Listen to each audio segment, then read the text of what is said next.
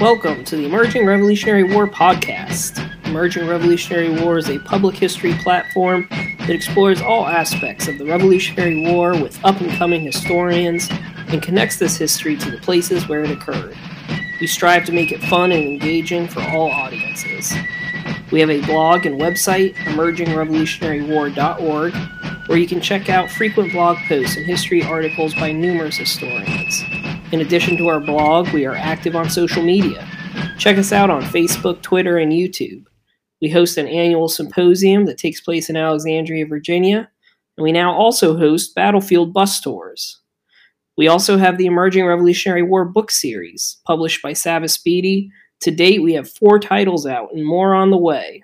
These books offer a brief, readable, and illustrated narrative and include self-guided tours of the battlefields. So far, we have books on Lexington and Concord, Trenton, Princeton, Monmouth, and Valley Forge.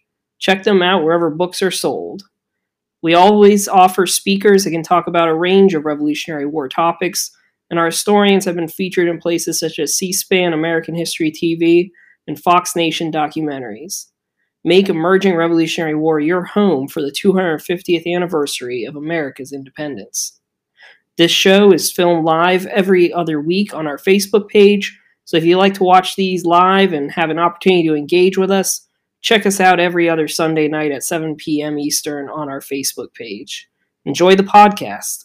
All right, good evening, everybody. This is Mark Malloy with Emerging Revolutionary War, and tonight we're joined by a very special guest, historian and archaeologist Damian Shiels, who is actually coming to us live tonight from Ireland. And I think this is very cool. This is our first international revelry for the Emerging Revolutionary War show here.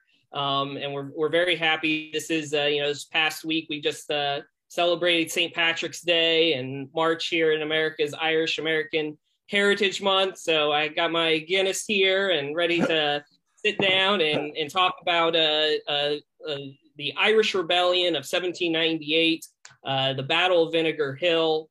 And this is really exciting for us because there's a lot of international components of the American Revolution when it breaks out, and it's going to spread like wildfire all across the globe. Most famously with the French Revolution, it's going to break out in the 1780s. But there are numerous rebellions that pop up in revolutions all across the globe.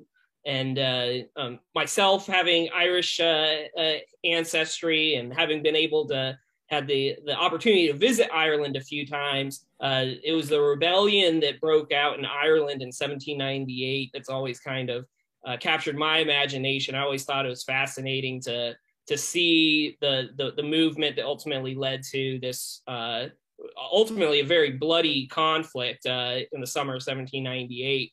And there's a recent book that just came out about Vinegar Hill and the Wexford rebels in 1798. And I saw there was one of the contributors there was Damian, and I've seen him do things with our sister site at Emerging Civil War. And I know he has a lot of experience doing all sorts of things on both sides of Ireland and in America. So I thought it was a great opportunity to invite him on here, talk a little bit about the rebellion, and then specifically talk about some of the work he's been able to do as an archaeologist as it relates to some of these battles that happened during that rebellion.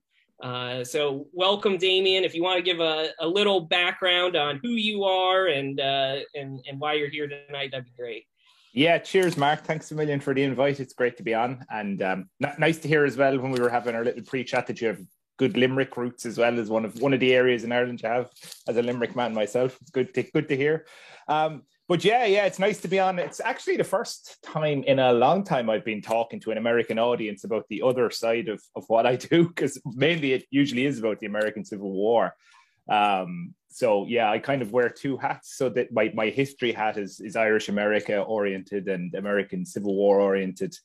And I suppose the kind of main output I do with that is with colleagues of mine, Dr. Catherine Bates and Brendan Hamilton. We have a site, IrishAmericanCivilWar.com, where we've been running now since 2010. That was where it all went wrong for me with the American Civil War, took over my existence.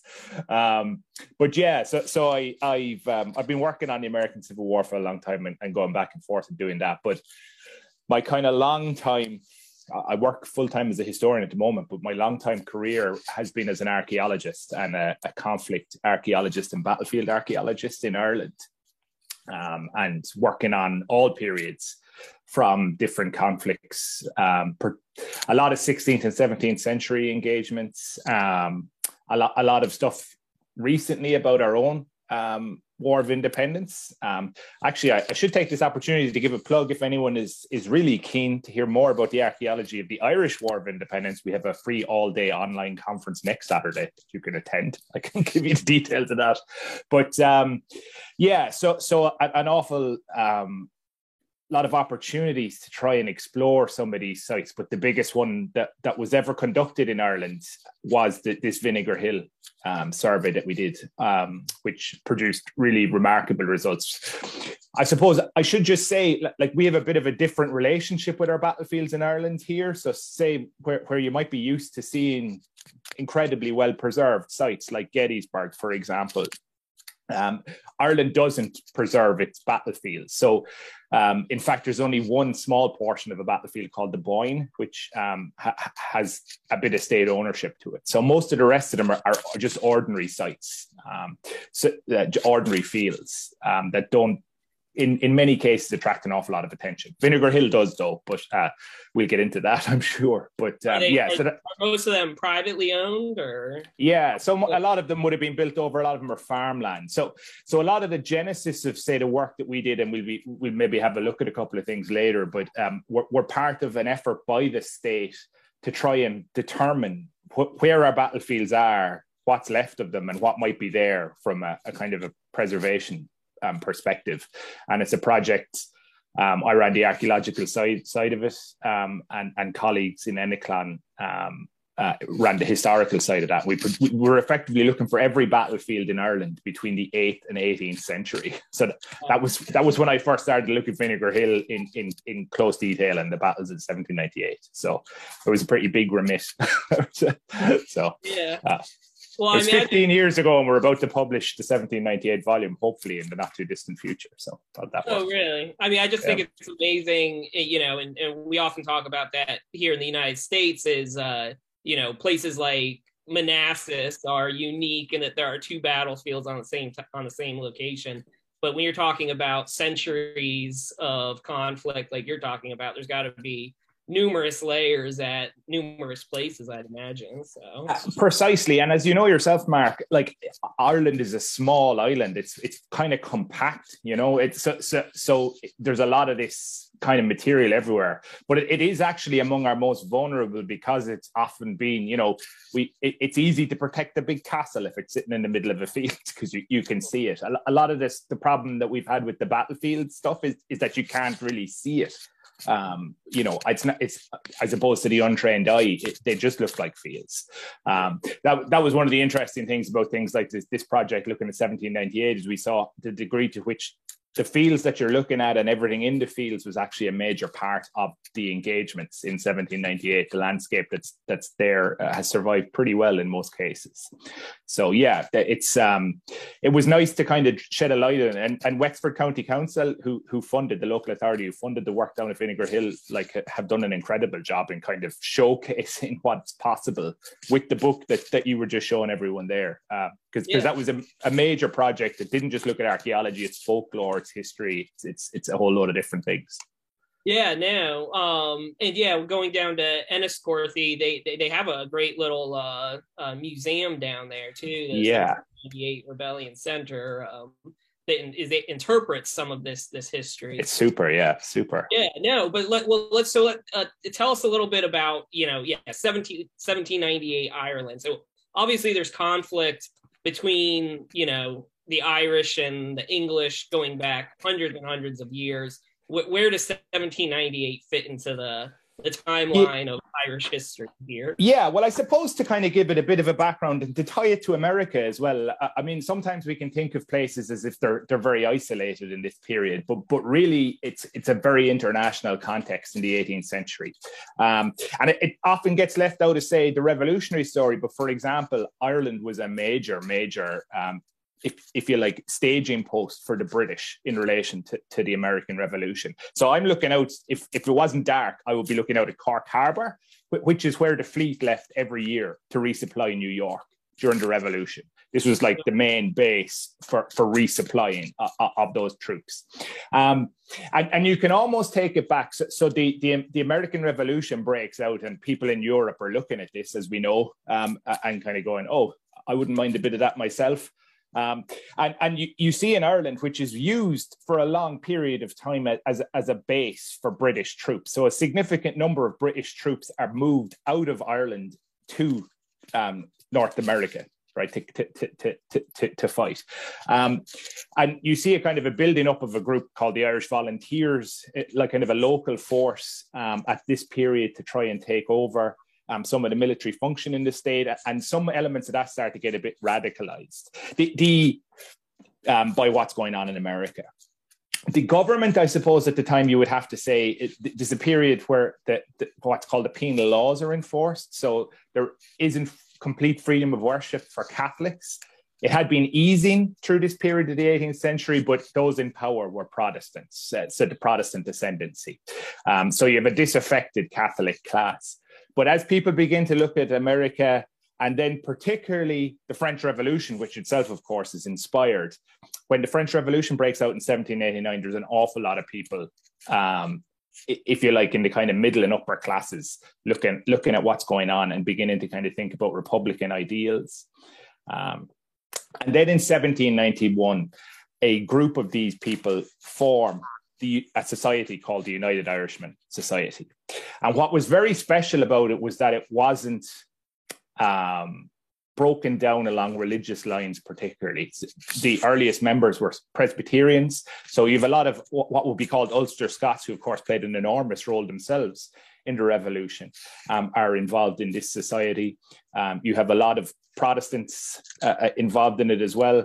And then you have Catholics too. So you have some of the similar issues so there's alternate taxation. This is something I'm sure that I believe it was a bit of a problem in America as well for some people, things like tax. So everyone kind of is beginning to look, well, in this society towards the ideals of republicanism.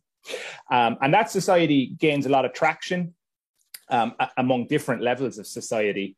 It sets itself up in a very kind of localized way. So it's a national society, but as the 1790s progress and the British war with revolutionary France comes to the fore in the 1790s, it's driven underground, this organization. So originally a kind of a debating site, it's driven underground and it becomes increasingly militarized as the 1790s continue. It founds itself on, local towns would have their own little section, and then if they would report to the people in the county, which is the equivalent of a state, and so on up the chain. So it was designed to be this kind of regional force that could rise. And things came to a head in 1796, first of all, when it was persuaded, the French were persuaded to launch an invasion of Ireland. And they actually sent 15,000 troops to Ireland, who got all the way into a place called Bantry Bay down in West Cork, but the wind and the weather prevented them from landing. They were literally just offshore, 15,000 odd men. Some of them had been blown off course, but most of them were there. And they had to return to France. They left behind, quite famously, an admiral's launch, or a small launch from one of their boats, which is still preserved in the National Museum of Ireland, and is supposed to be the oldest French naval vessel in the world surviving, because the rest of the French Navy has issues at places like Trafalgar. But so this really, 1796 and the almost French landing really sets everything off. And so there's a real effort to try and de-arm the population and to fully suppress the United Irishmen. And then eventually in 1798, in May of 1798, the rising starts. So that's the kind of background to where it led. And there's a whole load of like interesting sidelines. One of the leaders of the United Irishmen was a guy called Wolfe Tone, who had to flee Ireland in the early 1790s. And he goes to America. That's where he goes. And I have to be honest, he didn't like America very much. You would think because he shared a lot of the same ideals, he would love it. I think he was in Philadelphia he was spending time with. But his major concern, it seems, during his entire time in exile in America was that his daughter would someday end up marrying an American. He was terrified of this prospect. So even though they shared a lot of the ideals, he doesn't seem to have had much time for America. He was much more into France. So you see these links back and forth, the influences from even the war actually being underway in America, back and forth as to how it builds towards what happens in 1798. Yeah, no, and I mean, you mentioned Wolfe Tone. I think he's just an interesting character, and I've read some of his autobiography where he talks about being over in Philadelphia. I think he meets George Washington while he's there too. Just kind of eating two minds, and I think he called Washington a high-flying aristocrat or something. He really didn't like it. He really did not like it. And his wife, who was actually ends up there herself for decades in the 19th century, doesn't like it either. She's always giving out about it. She thinks they'd be a bit more grateful. But anyway, it worked. So, but it's in the tying to the French Revolution is also really interesting because obviously, France being a major Catholic monarchy they're living under, and just this whole time period, I think a lot of people are surprised by the United Irishmen. Not, I think it's typically viewed as Catholics versus Protestant, and there's obviously a very long history of that in Ireland, but this was an attempt to break that mold and unite against Great Britain, which was revolutionary in itself at that time. Absolutely. It was a real moment. And you would wonder, had it been successful, what might have been in terms of, the subsequent history of the island. But it was certainly a kind of a key point in time. And Ireland had, looking to France, I mean, the Irish rebels, if you like, had a long tradition of looking to the continent for whoever was deemed to be Britain's number one enemy. For example, in the 16th and 17th century, it was to Spain that Ireland traditionally turned. But in the 18th century, it was France.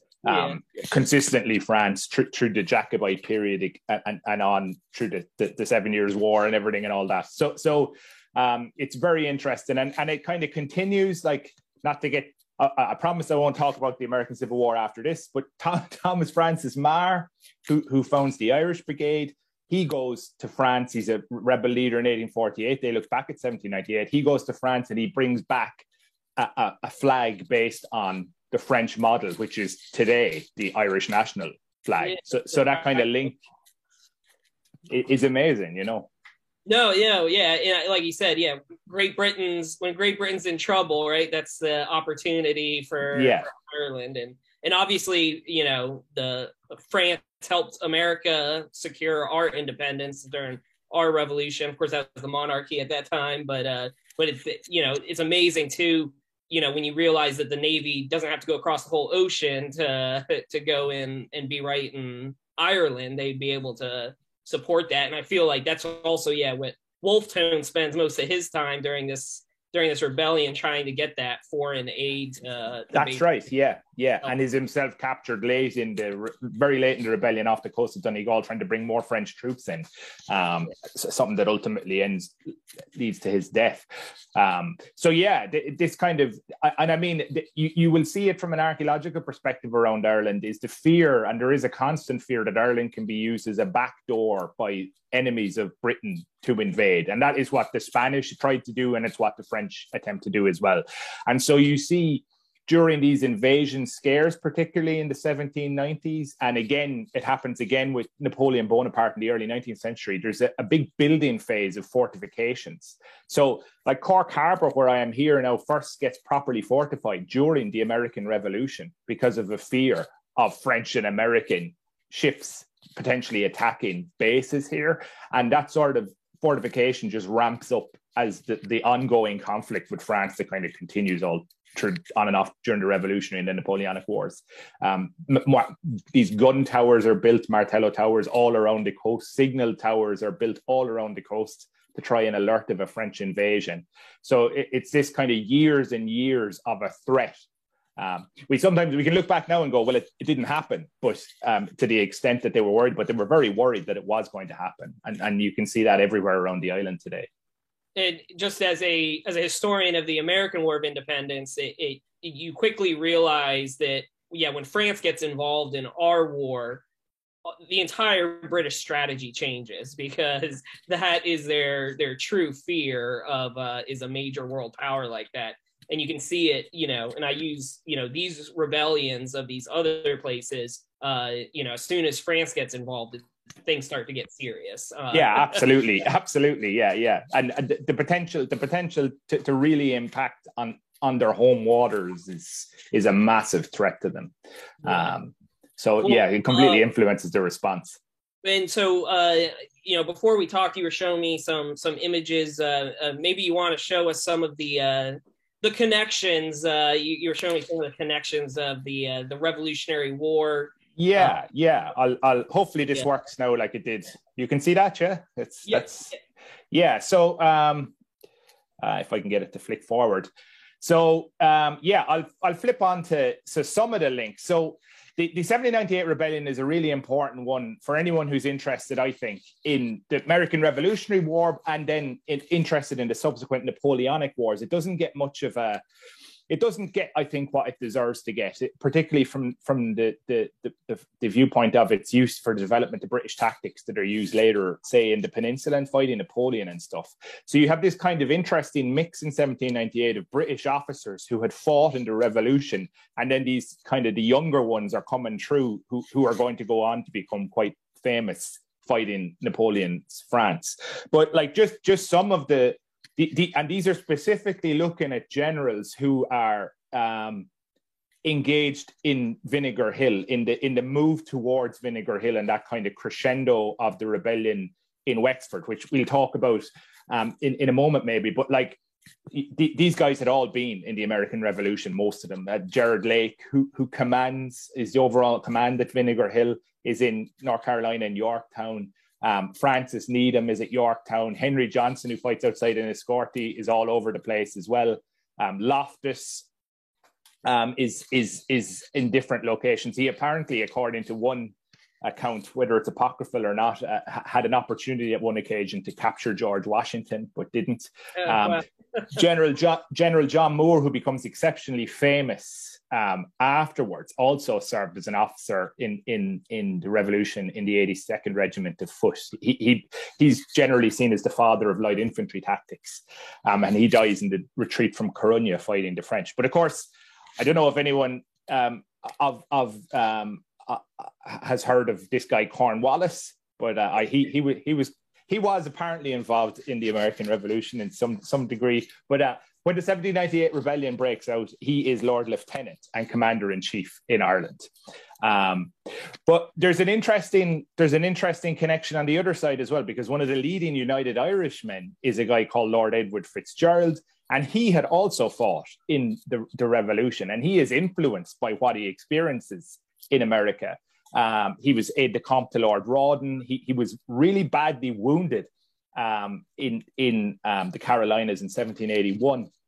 And he was carried off the field. This is a fascinating story. He was carried off the field by an escaped African-American, formerly enslaved man.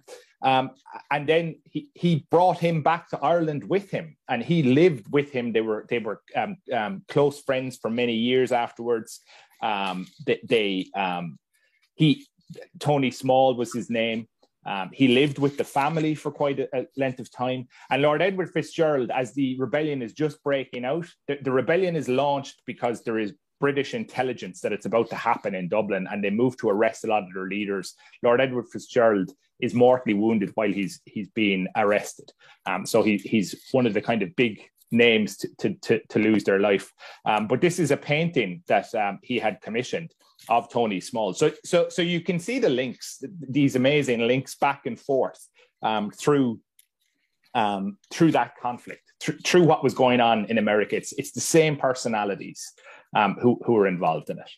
No, that's an amazing story, and tied to the actual battlefields of the Revolutionary War here in America. And I think Lord Edward Fitzgerald is a perfect example of showing the really how diverse the United Irishmen were, in the sense that you have such a famous person taking on the cause of the United Irishmen. And you're right, early on, it's almost like, I think all the leaders are basically sold out early on, and all captured or precisely. It's probably a good time. Well, I'll go back to this map, but in terms of how it develops, and I'll be brief here because so as I was mentioning, the way it was structured was so it's quite local units that are designed to effectively then spread around the country. So they get word and they rise, and then the people in the next town rise, and the people in the next town rise. And so the whole plan for the 1798 rebellion was that Dublin would be the centre of it. And the intention was that Dublin would start the rising. The mail coaches were to be intercepted, and that was the out of Dublin, and that was to be the signal for the entire country to rise, the United Irishmen across the country. But it is, if you like, abortive in its early stages because of the knowledge that the administration get of the Dublin rising. And so they're able to immediately suppress that before it even really starts. They arrest a lot of the leaders. And so people are confused as to whether the rising is happening or it isn't happening. Initially, in late May of 1798, the counties around Dublin, so Kildare and Meath, they rise. And so there are battles fought in those counties. And it's worth pointing out at this stage that most of the fighting is Irish versus Irish. We have a tendency, particularly in Ireland, we always go, well, there's the Irish and then there's the British side. But most of the British side in this are Irish militia as well, right? So there's a number of Scots units as well that have been brought in, fencible units, etc. And there are some British regulars who come in as war extends. But because the rising spreads to Kildare and Meath, but it's quickly crushed there. There's a battle, for example, at the famous Hill of Tara, which is a very famous site in Ireland. And it moves up. The Presbyterians rise in Antrim and down in the northeast of Ireland. But again, they fight a number of battles there, but it's put down. So it's kind of happening sporadically around the country. But the area that really is the most significant of all is County Wexford. That place just down in the southeast, you can see on this map. Wexford rises in late May, and South Wicklow as well. And they have an extraordinary success quite quickly. They very soon, in a number of key battles, push government troops out of that county, that area of South Wexford. So it becomes the Wexford Republic, as it's known. Really, really successful. But because everywhere else it's not working, eventually the government is able to surround the county. The Wexford United Irishmen fought a couple of battles, one of which we'll talk about in a second, at New Ross, another at Arklow, to try and spread the battle outside of the county, but they are defeated. And eventually the administration sends different columns of government troops under the generals we were just looking at there into different parts of Wexford. And they move in to Vinegar Hill, which is their main encampment. And that's why that then is the decisive battle of the 1798 rebellion, which ends in government victory. But it kind of staggers on the rebellion. There's a couple of battles fought as guys, if you like, try and get away from Wexford. The French arrive again, but they come in August. The rebellion has been crushed, if you like, in June 1798. And the French land over on the west coast of Ireland with 1,000 men in August, and have a couple of they're joined by a few thousand locals. They have a couple of initial successful engagements, but are eventually themselves defeated and surrender. More troops come in then after that, coming in. That's where Wolfe Tone gets captured up off the coast, northwest coast of Donegal. So it's all a bit sporadic and spread out, and it just allowed the administration to move around and defeat it in detail, if you like. But Wexford for 1 month was the absolute seat of it all. And it saw incredible carnage during that time. Thousands of people lost their lives there. It was a bitter conflict. And it had a significant aftermath. It has an international aftermath. Before we go into the archaeological side of things, I'll just move on to that. So its legacy continues, and it's interesting to consider how it impacts once again its connections with America. So significant numbers of United Irishmen, some of them end up, for example, being sold into Prussian military service, and Napoleon manages to pick them up and they end up serving with Napoleon. Others are sent to Australia. The image on the right of this here is a battle outside Sydney in Australia in 1804, which is largely United Irishmen. Many of them were United Irishmen who fought there. It's actually often called the Battle of Vinegar Hill. As many of you will know, there are areas all over the United States that are called Vinegar Hill, and they are all named after the Battle of Vinegar Hill. They tended to be Irish communities. This image on the left is one I just took a few months ago on the Brooklyn Bridge. So the Vinegar Hill area of Brooklyn is commemorated on that. And that's so the Irish diaspora and the people Irish in Ireland immediately started to look at Vinegar Hill as this major event, and it becomes this kind of flag that they wave all the way through until eventual independence in the early 20th century. And they have a big impact on the War of 1812, which I know you've discussed on here before. Alan Taylor's book, which is great on it, he even has Irish rebels in the subtitle of his Civil War of 1812, because there are so many Irish ex-United Irishmen involved in that conflict. So it has that really interesting dynamic, both before and after. No, I think, something that stood out to me, when you talk about this whole rebellion also being in many ways a civil war, is something that we always run into in the American Revolution. In very much a similar way, that a lot of people don't realize how much of this was brother versus brother. You also talk about, just the massive amount of death that occurs during this rebellion. It's pretty bloody, and I think that's usually what happens when there's a war, and numerous atrocities and all sorts of just awful things that happen throughout the rebellion. And you talk about the legacy of this too. As a purveyor of listening to lots of Irish music, references to 98 and Vinegar Hill are constant throughout that. Completely, yeah. It's so significant as that route. If you look at any of the Irish rebellions afterwards, the 1848 rebellion, which is a major impact, if you like, on Irish in the Civil War in terms of a number of leaders who go out, 1867 rising, 1916, and they're all looking back. So even actually in the Civil War, again, I know I promised, this is terrible. I've completely broken my promise about the Civil War. But some of when Irish are mobilizing in the Civil War in certain places, they are referencing 1798 as well, talking about it. So, and seeing the equivalency. So it's very, very significant in terms of its memory for Irish nationalism. Yes, and I gotta say, when I went to the 1798 Center there in Enniscorthy, the thing that struck me the most was I think near the end of the exhibits, there's a list of leaders of the 1798 rebellion and what happened to them, and it is executed, exiled, executed, exiled, and through the whole list of them.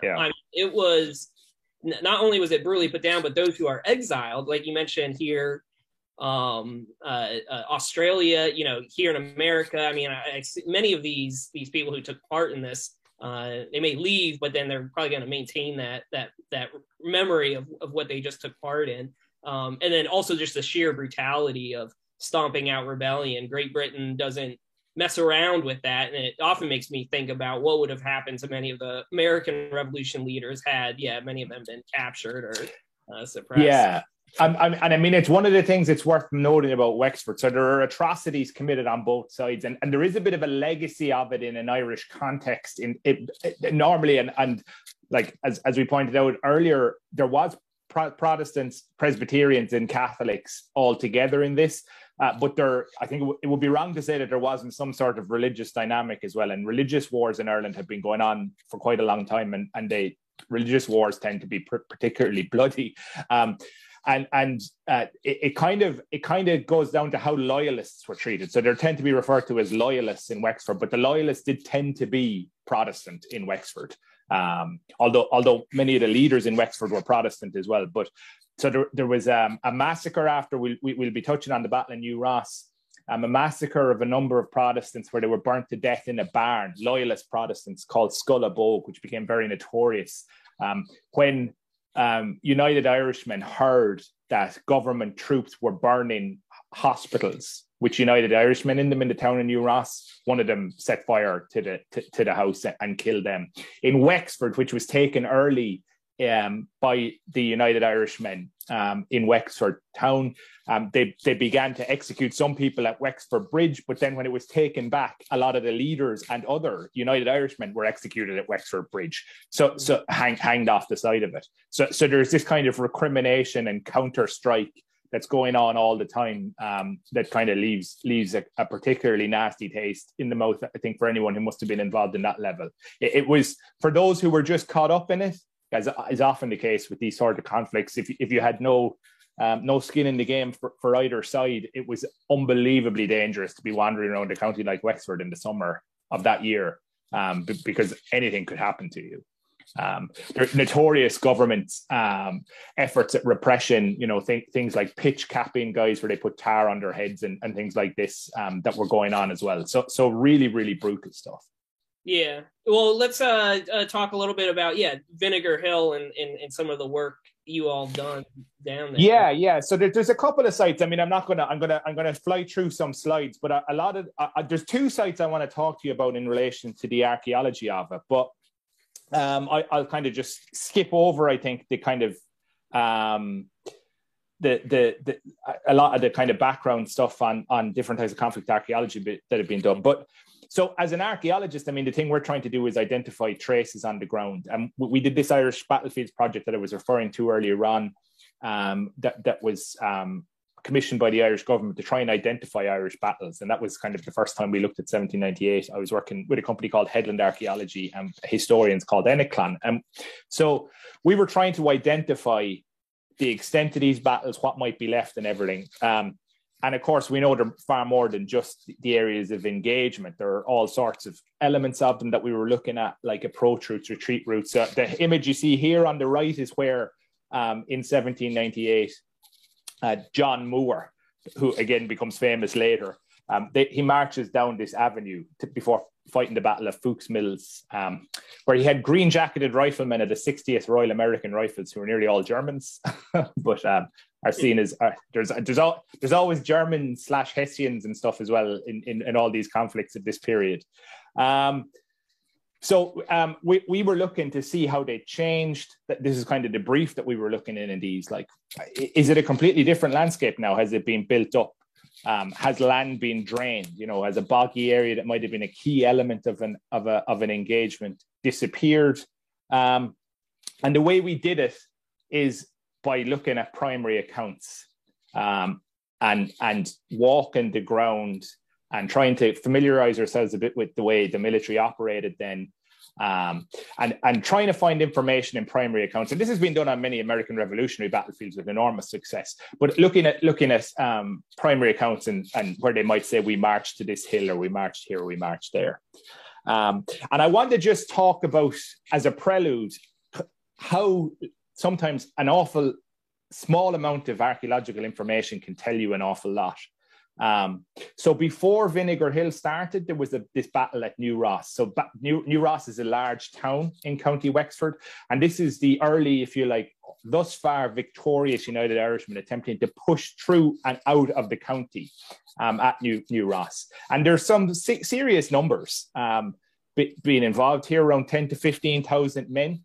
but they're very poorly armed. So effectively, what you have are armed civilians. Really, very few of these people have military experience.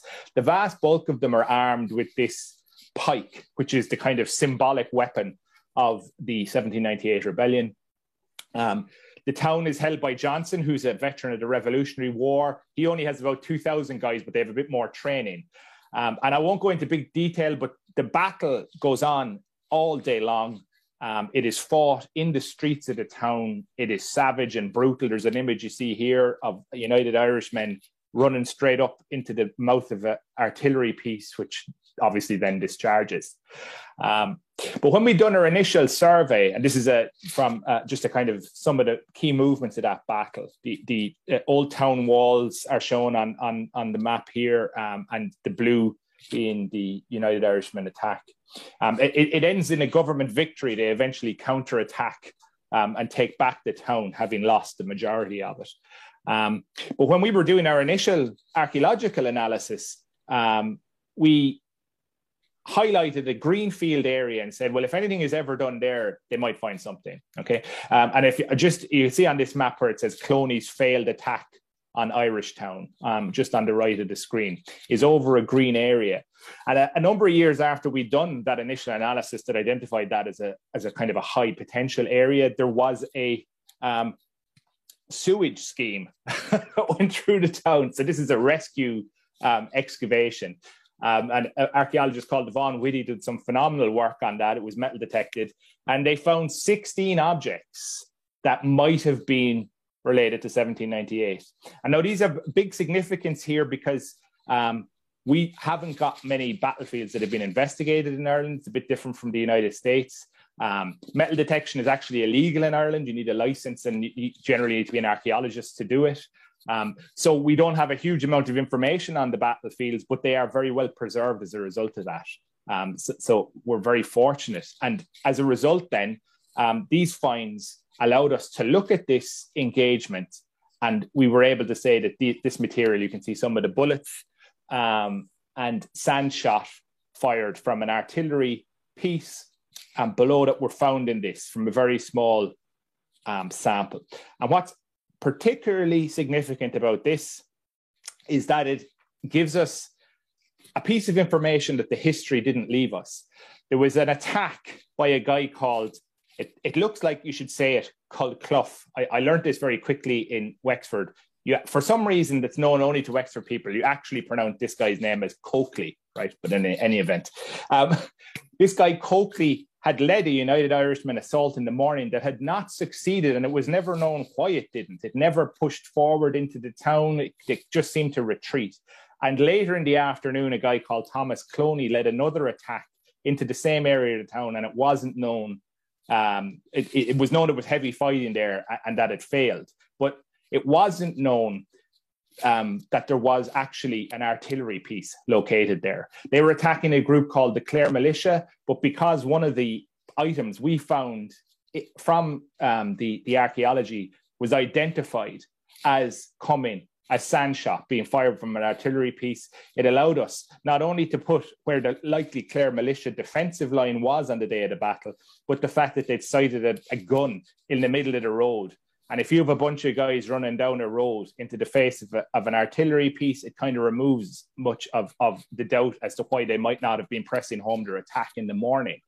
So from this tiny piece of information, really, it's a really small piece of information. It's just showing you what it can tell us about the site. So, yeah. I mean, I just that's amazing that you can take, written accounts of, an event like that and then do battlefield archaeology on it and be able to confirm or give you a better understanding of those accounts that they wrote about. And it's also amazing to me to just think of what a 1798 battle would have looked like in the sense of, with men mostly armed with pikes, being able to keep up an assault and stuff like that seems pretty amazing. Because, I know in many Revolutionary War battles, they'll get into firefights where they'll be, exchanging volleys and whatnot, but with the pike, I feel like you can only do so much as far as either repulse an assault or charge into them. So yeah, and I mean, New Ross is a good example of the pike being effective because they were able to repel a cavalry attack launched through those same fields actually.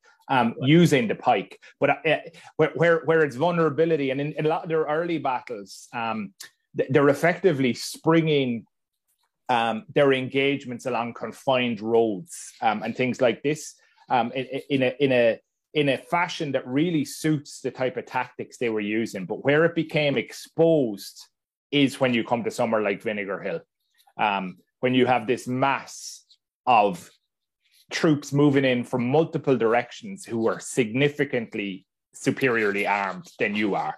But what's remarkable about 1798 in particular is because of the limitations, say, of things like the pikes, they use the landscape, things like the ditches and the field boundaries that are still sitting all over Wexford today are actually the key features in the battlefield. They're the equivalent of going, if you go to somewhere like Vinegar Hill, the equivalent of going to the Western Front and seeing a trench, because it is these ditches that are still being used today, largely still survive, are what they use to launch their attacks from, to seek shelter from fire. And we found that again and again and again and again, that they're the key elements of these battlefields. And it's something that we didn't really know beforehand, the extent to which that element has survived. Yeah, I think that's, you almost have to do, change your tactics to meet with whatever you have. Has anybody ever found a pike head in any of these archaeological sites? On the sites themselves, they're quite rare. There's some, but there's significant numbers that it's difficult because they consistently made pike heads through the 19th century. Sure. Indeed, it's quite incredible to think this, but actually in 1916, some of the insurgents were armed with pikes in the initial phases of the attack on Dublin Castle. So it can be difficult to date them, but they are found. So there have been examples, for example, of the pikes found in the thatch, which is kind of a famous historical trope, that you would hide it in the thatch. And blacksmiths were being targeted around this period because, of course, it was blacksmiths who were making the pike heads.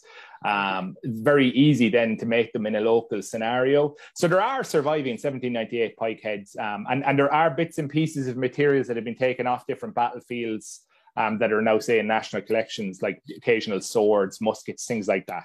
So yeah. But not still there in an archaeological context today. We haven't found one of them yet, but our work is kind of only getting going on it. Yeah, no, and I hope all the viewers and everybody who's listening to this. I think it's I think things like this show the importance of preserving archaeological sites until you can do a gridded dig, so you can actually get this information. Because sometimes when you find bullets or things like that randomly on a battlefield, that's great, but what information can you get from that? What story can you tell by having that information? It's impossible to overstress that point, Mark. We'll see it now with Vinegar Hill. If the site have been not detected in the way that we did it, in terms of absolutely everything being down to the millimeter, the information that we got wouldn't be achievable. Even if we knew that stuff came from the field that they came in, the fact that we now know where we found material just allows us to tell an entirely different and more detailed story. It's vital that they are preserved. Yes, absolutely. So tell us a little bit about Vinegar Hill.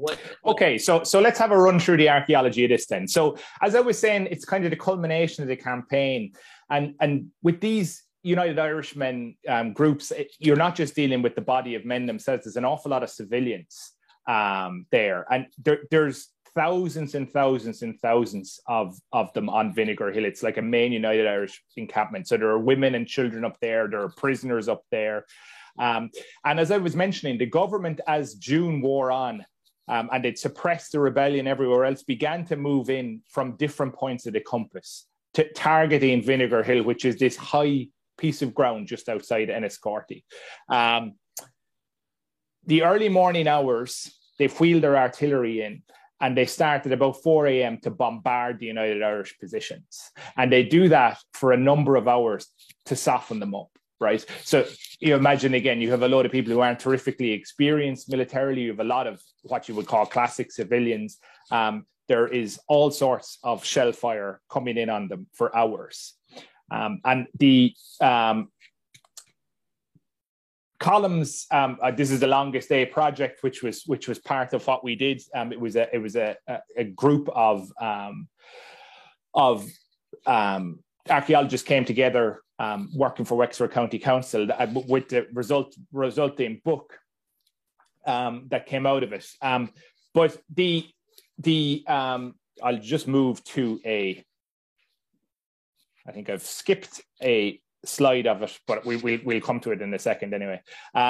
The columns moved their artillery forward to an outer defensive line, and the first artillery begins to enfilade the United Irishmen's defensive position. So to enfilade, as I'm sure you know, but it's to fire. They managed to fire along the length of the United Irishmen's outer defensive line, and they fire anti-personnel rounds at them and kill somewhere between 50 and 60 of the United Irishmen in this area. And the United Irishmen defenses begin to collapse inwards. And at that point, they launch forward their columns. So a column had been coming through Enniscorthy town under Johnson, again, of New Ross fame, and fought through the town down towards the bridge and a river there, while other columns converged on the hill itself. And there's a desperate rearguard action fought by the United Irishmen at the top of this hill to hold open kind of one road that they can escape out of. And in a nutshell, they succeed in doing that after some very intense fighting. And most of the people on the hill manage to escape, but the back of the rebellion is broken, and there are colossal numbers of casualties up on the hill as well. But it could have been a lot worse. One of the government columns that was supposed to close that road under Needham, another Revolutionary War veteran, he didn't arrive in time. He actually got held up executing people further back the road. So it goes anyway. And he's always called the late General Needham after that, because he fails to close off that retreat route. But that's what breaks the back of the rebellion. But it becomes this massively iconic engagement as a result. So I think, sorry. So this map shows you, this is our original battlefield map from 2007. And the hill is on the right with the camp marked in hashers. And the blue line is the outer United Irishman defensive line. And you can see the red arrows are the assaulting columns that come forward, government columns. There's a hill marked on a green hill, and that's the approximate location where the artillery manages to enfilade the outer line. And over on the left, quite a long way away, you can see where Johnson has moved into the town. So, and fights his way down towards the river. So quite a large engagement. But when people go to Vinegar Hill, and you probably had this experience yourself, Mark, you kind of get captivated by the hill itself, and all your focus goes to the very crest of the hill, and people tend to think that is the battlefield. But when we were doing the analysis, we found, well, actually, the battlefield is an awful lot bigger than that. It moves out into the different areas. Just some of the images. This is an area where Johnson comes in over on the left of our map here, this little piece of high ground that you can see. And the bend in the road is where United Irishmen set up a small artillery piece to counter him.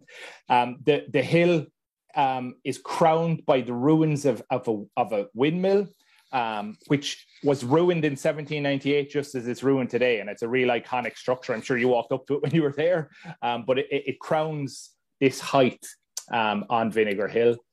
So a surviving battlefield feature. But when you look all around there, all the ditches are massive, big earthen banks. They are ready-made fortifications. So the entire landscape you're looking at is a surviving landscape. This is the area of Green Hill. This is where the artillery enfiladed the outer line. So this, and you're looking at Vinegar Hill there, this is how big the landscape is. Unfortunately, this site has been lost to development quite recently. And you can see why they're picking locations like Vinegar Hill. This is the view from the top of it on a fine day. And they tended to do this during the rebellion. These kind of concentration points tended to be high points where you had views for miles in every direction. So it's an amazing locale. We had a number of different things we were trying to do, and I'll kind of go through these briefly so we can get to some of the finds. But identify, when we were doing the longest day project, identify the extent of the battlefield, where the fighting happened, what type of weaponry might be used, identify possible mass graves, and look to set standards for more research, because there hasn't been a huge amount of battlefield research done in Ireland. There's been some, but not a massive amount. As I said, it has to be licensed, these surveys. It's illegal to metal detect in Ireland without a license, and you have to be an archaeologist to get a license. And so we set out this really precise methodology of walking transects that were all flagged, 2.5 meter wide. We investigated everything, that we were looking for lead bullets, effectively, to try and prove that the battlefield was there. GPS location of everything down to millimeter accuracy. And so it's a while ago now, we're actually just completing some of the final analysis. You can see how long it can take. But the first time we went down there, because of crops in fields, we had to split it in two. And we went down there in May 2017, and I was managing the field work, and we spent days there, and we targeted 3 fields that are marked here. And we found 1 bullet. I was a worried man coming off that site in May 2017. But we did find extensive evidence for the encampment. So evidence that people had been there in 1798, things like buckles and keys. And so we had been looking at this area, and we were marking all the find spots here. And eventually we came back again in September, the phase 2 survey. This is near the crown of the hill. If you see on this left side image, kind of midway down the left-hand side, you can see the semicircular car park that's at the top of the hill that visitors to the site will go. They drive up a very narrow laneway that's between 2 of these fields here, which had been a concern because there was some suggestion, it was difficult for people to access the site, and this is a really kind of bad way of accessing the site and everything. But as we found, that laneway is absolutely key to events of the battle. These are the fields that we started detecting. You can see in the bottom right here, this long, slow slope up to the top of the hill. And then almost immediately when we started going in, we started finding bullets everywhere. Unbelievable spread. They just came up again and again and again and again. And because we were mapping... Sorry, yeah, Mark, yeah? I was just going to say, you can tell like whether they've been fired or dropped, which helps you determine battle lines, correct? Precisely. In many cases, you can. So we saw one there just a moment ago that was very sheared and flattened. So it's fired probably at very close range, and it's hitting the upslope of the ground. So a lot of the balls were really, really highly impacted, which was suggestive of high impact at close range. And what we got when we mapped them all out is precisely this: is battle lines. You can see on the right-hand side image here, a cluster of black dots down the bottom here, which is showing a lot of the bullets. Unfortunately, the site just to the east of it, the green field to the east of us, was destroyed by development. But the prior to this, was badly impacted at least. But what we have are lines of an advance, and it is the line of the Dundas Lake advance, which we had originally, if you see on the left-hand side, placed a bit farther to the north. But you can see there are 2 hills. Here, there's Vinegar Hill, and then there's another hill if you look at the height curves on the right-hand side of the map. What it turns out that the Lake Dundas force did was actually come up over the top of that hill and down through the saddle and up Vinegar Hill. And so they marched from right to left. And as you know from the revolution, it's very difficult to align men to fire. Particularly when you're dealing, not all of these would have been massively highly trained. Some of them were militiamen. There were regulars there as well. But what we discovered from the archaeology was we detected on both sides of that laneway, but the intensive action is on the left side of this laneway that you access up. And what it is the government troops are advancing up towards the top of the hill, and they need something to align their flank on to keep in a straight line. And so they align themselves on that laneway that was there in 1798. So the way you access that, the archaeology proved that that's a 1798 feature. And so all the action is happening on the other side of it. But we have bullets that are obviously dropped by nervous men who are trying to load cartridges in a line down at the bottom of this field as they move up to the advance. But I mean, it's an incredible view, actually, because you're looking, if you look at this image on the right, you can see the windmill just in the middle of the ditch. It is the highest point of Vinegar Hill. You can imagine a line of redcoats marching straight up this hill towards the United Irishmen. But we didn't just get bullets. So what we found in these fields as well is the United Irishmen doing this desperate rearguard action, attempting to hold off the government troops to try and keep open this escape route. And so there's evidence of broken weaponry and things that kind of suggest hand-to-hand close combat. So parts of pistols were found, parts of muskets that had broken off were found. Really significantly, we got what we originally thought was case shot. It's actually sand shot. But again, they are wheeling artillery up behind their advancing line to fire anti-personnel artillery into the faces of the United Irishmen from almost point-blank range. And this is hot off the press. These are actually the first time these finds have ever been shown. So this is a bit of a treat. But what we've been able to do here is actually, and it's the first time I'm aware of it happening in an Irish context, we can identify participants both on the United Irishmen and the government side. Two buttons that you see on the right-hand side here are from a unit called the South Cork Militia. The South Cork Militia Regiment was not at Vinegar Hill. They did not fight at the Battle of Vinegar Hill as a unit, but one company did, the Light Company.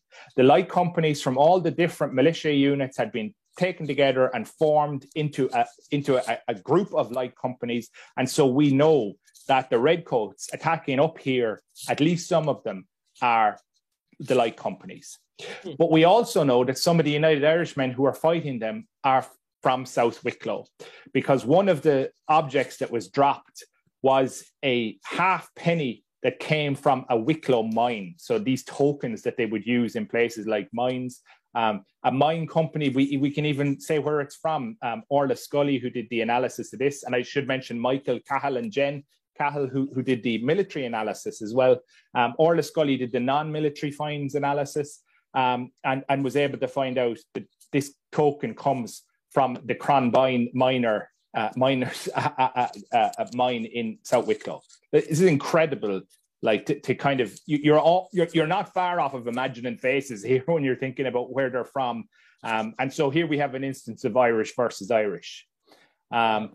So huge amounts of new information on the battlefield, not only because, and all of that is because we had ID'd exactly where everything was. If we didn't know that, we wouldn't know where the lines were. We wouldn't be able to say that the artillery pieces, we can posit, for example, the probable locations of artillery pieces, which is what we're doing now in the analysis phase of it, to say where they were actually putting the artillery to fire at the United Irishmen. We wouldn't know that there were South Cork militia facing off against these Wicklow men. So yeah, that's I should note that a good friend of mine who passed away, F. Glenn Thompson, a while ago, who did this beautiful book, used some of the illustrations in it for here on the uniforms of 1798. But that's the type of information that we're getting out of it. No, that's amazing. One of the things we love at Emerging Revolutionary War is, being in the spot where these battles took place. And nothing can confirm it to any truer sense than battlefield archaeology, like what you're talking about. Yeah, I mean, I know Vinegar Hill well, but it completely transforms your appreciation when you stand at the bottom of that slope and you look at that very specific field and a couple of fields to the left of it, and you know that quite a lot of people died in that exact spot. You know where people were standing. I mean, it's powerful stuff that, as you say, only really archaeology can give you. Yeah, man. Like I said, I visited back in 2013. But yeah, after checking out this book and listening to you tonight, got to go back. So yeah. It's well worth it. It's well worth the trip. Yeah. Have to go back, and definitely recommend. Yeah, if anybody in the future makes trips to go to Ireland or Europe, to definitely check out if you get a chance. Like I said, I went there in 2013, and it's a very cool site, and they got the museum down there in the town that gives you a good overview of the whole rebellion, but specifically Vinegar Hill and what happened there. But do you have any, if somebody wants to learn more about 1798 or learn more about this part of Irish history, anything else you would recommend they check out? The book is certainly a very good start. There are a number of books written about 1798. There's books about Wexford in the war as well. There's too many for me to name now, but there's an awful lot of them. I mean, you can, for all different levels of your interest in it, you can kind of trace it. One of the things that we're hoping will come out soon from our Original Irish Battlefields project is, as I was mentioning it briefly earlier on, is going to be this volume. We're going to be doing a series of volumes, but hopefully it'll be in the next year or 18 months on 1798 battlefields, specifically looking at the battlefields. But yeah, it's well worth. And looking up some of the material on the web as well. So, for example, the website of the Knights and Rebels in Enniscorthy and looking at all that is highly recommended.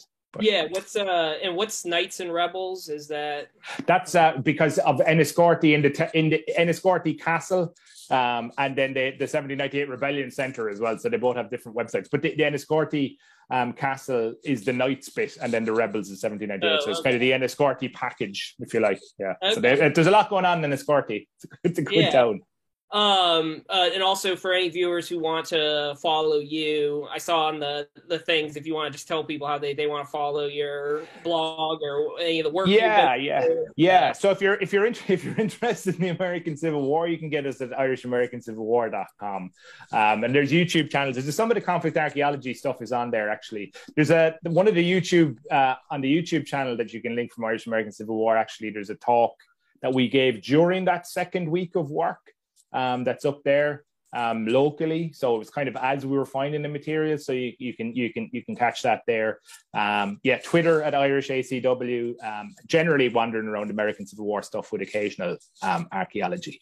The other thing, for anyone who's interested in the later archaeology as well of our own kind of revolution, we also have a project called landscapesofrevolution.com.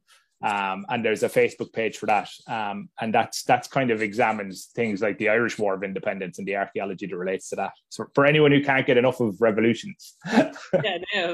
Ireland certainly has plenty of them to... It does. Well, that's great. Damian, thank you so much for taking the time this evening to talk with us. Folks who are interested more in the international legacy of the American Revolution, Emerging Revolutionary Wars, having a symposium this fall in September, last weekend in September, in Alexandria, Virginia. We're going to have speakers talking about not specifically Ireland, but other countries where there's an international influence of the American Revolution. And anybody who wants to also, we talk about being at the site of where the history happened. We got a bus tour coming up in November of Valley Forge and Monmouth. So get your tickets to come join us on that. That's going to be fun as well. But thank you, Damian. Appreciate your time coming here. And no problem, Mark. Thanks. We'll hope everybody had a good St. Patrick's Day week, and we'll catch you again in 2 weeks when we meet back here at 7 p.m. Thank you all for checking us out.